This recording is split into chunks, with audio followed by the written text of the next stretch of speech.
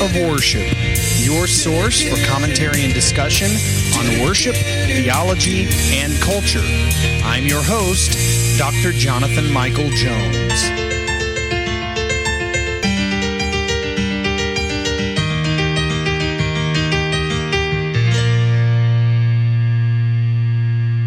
Hello and welcome to the Active Worship Podcast. This is Dr. Jonathan Michael Jones. Thank you for joining me today.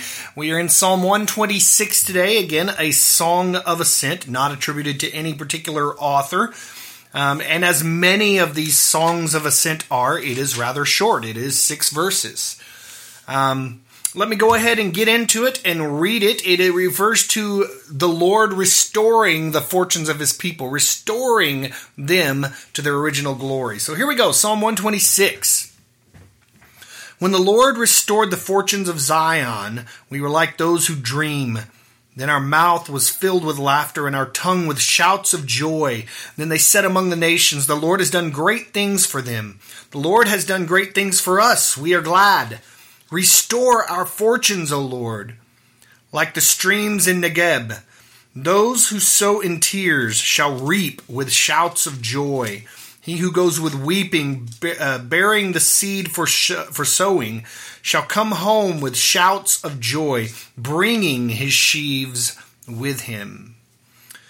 Often that last verse is taken out of context.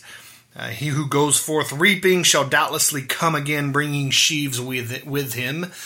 Many people have associated that with evangelism, that someone who weeps over the lost will bring the lost with them. And that certainly could be true, but that is not the context of this scripture. So it sets up the theme of this psalm right from the get-go, right from verse 1. When the Lord restored the fortunes of Zion, the allusion is to the return from Babylonian exile in the 6th century BC, when the captive people of Israel were permitted to return to their country. You can read more about this in the books of Ezra and Nehemiah.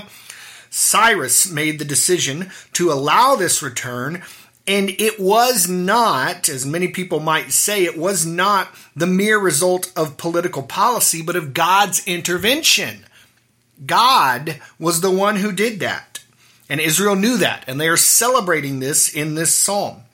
It says in verse 4, restore our fortunes, O Lord, like streams in the Negeb. Restoration from captivity meant more than just a physical return to the land. God's covenantal presence was still needed. And the streams here that it's referring to is the south. It's just south of Israel, and it's dry. And in a rainstorm, these seasonal stream beds would become dangerous floods. And so that's what it's referring to here.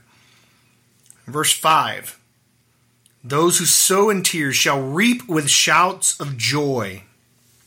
So God reverses the fortunes of his people, and he overrules evil with good and suffering with blessing. There are so many scripture references to this.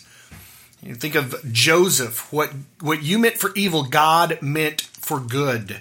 Psalm 30, verses 11 and 12. You have turned for me my mourning into dancing. You have loosed my sackcloth and clothed me with gladness, that my glory may sing your praise and not be silent. O Lord my God, I will give thanks to you forever. And then in John 16:20, even Jesus says, you will weep and lament, but the world will rejoice. You will be sorrowful, but your sorrow will turn into joy. I'm reminded that as believers, all things work together for the good of those who love God and who are called according to his purpose. And so what that means for us is, yes, we will experience difficulties. We will experience trials. It's a guarantee. But when you think about what will happen ultimately, God wins the battle. We're with him eternally.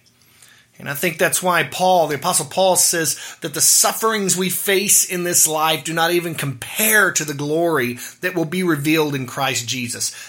The 70, 80, 90 years on this earth, however long we spend on this earth, is a millisecond in eternity. And the good that will be given to us, that has already been given to us, far outweighs the bad. So God overturns the evil. and offers and promises his people good. And so here in this psalm, the people of Israel are proclaiming what God has done for them, and they are able to, not just an eternal reward, that this is something that will happen in the future, but they are praising God because what has already happened. That they are able to worship God. And it's promised God will take care of his people. And so Israel here is proclaiming the good works of God and remembering and recalling, and how often we should do that not only in our own lives, but in the lives of our churches, our local churches and the church universal. Remember and recall, recount the blessings of God, because he has been far better to us than we would ever deserve. So here is Psalm 126 set to music. It's set in a 6/8 time, a joyful setting. Here is Psalm 126. Thank you for listening today to the Act of Worship podcast. This is Dr. Jonathan Michael Jones.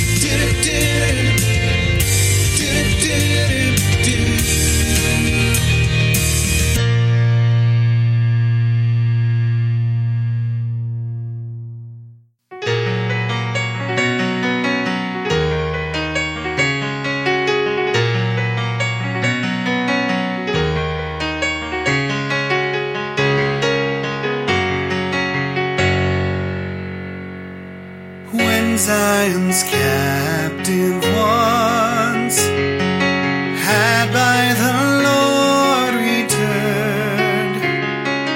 How like a dream, our mouth was filled with joy, with laughter and delight. Our tongue had overflowed with shouts of joy.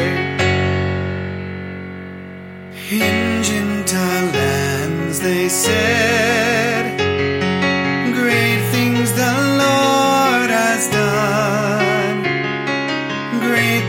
for them, how the Lord made us glad. Great things he's done for us. Bring back our exiles, Lord, like desert streams. Those who now sow in tears will reap at harvest time and shout for joy. That one who sows with tears, bearing his bag of seed, will come with shouts of joy.